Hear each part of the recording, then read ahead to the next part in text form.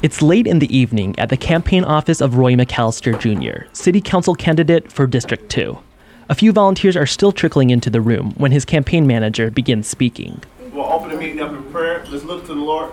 Father, in the name of Jesus, we thank you for this day. We thank you for this time. We thank you for our candidate, Roy McAllister. We pray. The room is covered wall-to-wall with decorations, inspirational quotes, a poster of President Barack Obama, and large printed maps of District 2.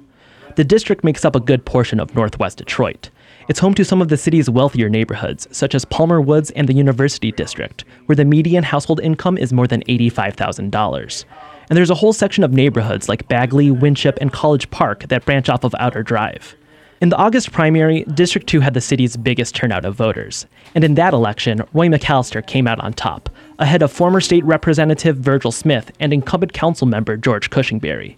Still, that doesn't stop McAllister from playing it safe. It's like I tell everybody I'm running this race just like I'm in third place. You know, I'm trying to get to everywhere. I don't have time to get sick, and I don't have time to be flustered. Not until November the 8th. November the 8th, you may not even see me no more. But until that time, I will be out here. McAllister knows what it's like to be a runner-up. The former federal investigator has run for Detroit City Council in every election since 2009 and has yet to win a seat at the table. June Mack, an active community member living in Winship, says she's voted for McAllister every time. He's one of us. He's here for us. Everybody. He's a retired police officer. We need somebody with structure.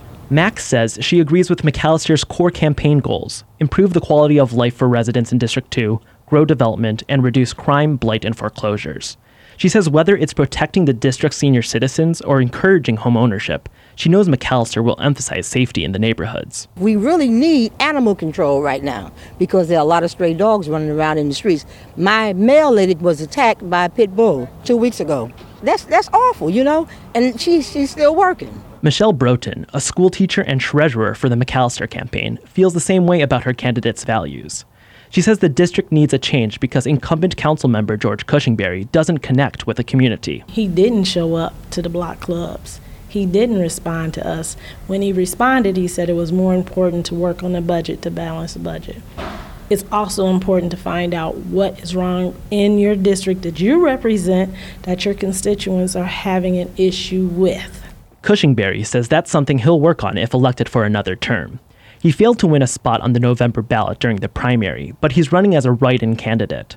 Cushingberry says seniors feel out of the loop because he uses the internet more than he uses mailers. I have been very frugal in the way that I've approached delivering my services to the people in terms of having constituent relationships, and I feel that I've missed an opportunity to better communicate by using direct mail. Cushingberry points to the city's current successes as proof of his political know-how.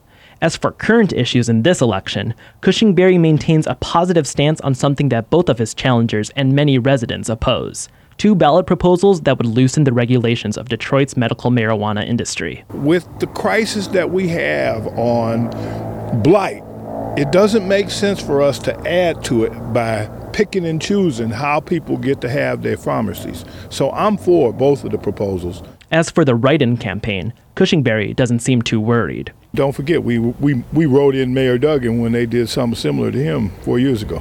The reality is the amount of money Cushingberry has in this race pales in comparison to Duggan's mayoral bid. Of the district candidates' 3 campaign committees, Cushingberry's has raised the least, with the fewest number of gifts. 2 union donations make up roughly a third of his contributions. Conversely, Roy McAllister's committee has raised the most, with gifts from 130 different backers, many of whom contributed $100 or less. And then there's Virgil Smith. Smith is at his barber, getting a clean cut for an upcoming campaign event. So you're the first interview that I've done, so... Since for how long? Whole situation, you would be the first. Smith's referring to the elephant in the room surrounding him and his campaign. While serving as a state senator, Smith was arrested for felonious assault, domestic violence, and other crimes when he was accused of shooting at his ex-wife's car in 2015. Smith entered a plea bargain with Wayne County, agreeing to plead guilty to one of the lesser charges and serve 10 months in jail. He also agreed not to hold public office during his probation. Smith voluntarily resigned from office at the state capitol. But during Smith's sentencing, the Wayne County Circuit Court stripped parts of the deal that would have barred him from holding public office, claiming it was unconstitutional to do so. Wayne County prosecutor Kim Worthy has since appealed the decision, moving to renegotiate the plea deal and stop Smith from running for office. The state's lower courts have ruled that Smith can run for Detroit City Council, and the ongoing legal drama has now reached the Michigan Supreme Court, which is delaying a ruling until after the election. Smith says he tries to be truthful about the situation when talking to voters. I think I've been able to show them who, my true personality and who I really am, and not this monster that has been that I've been made out to be in the media, so to speak, for those that did not know me. Smith says he does that by staying active on the campaign trail. His direct cell phone number is printed on the flyers he hands out.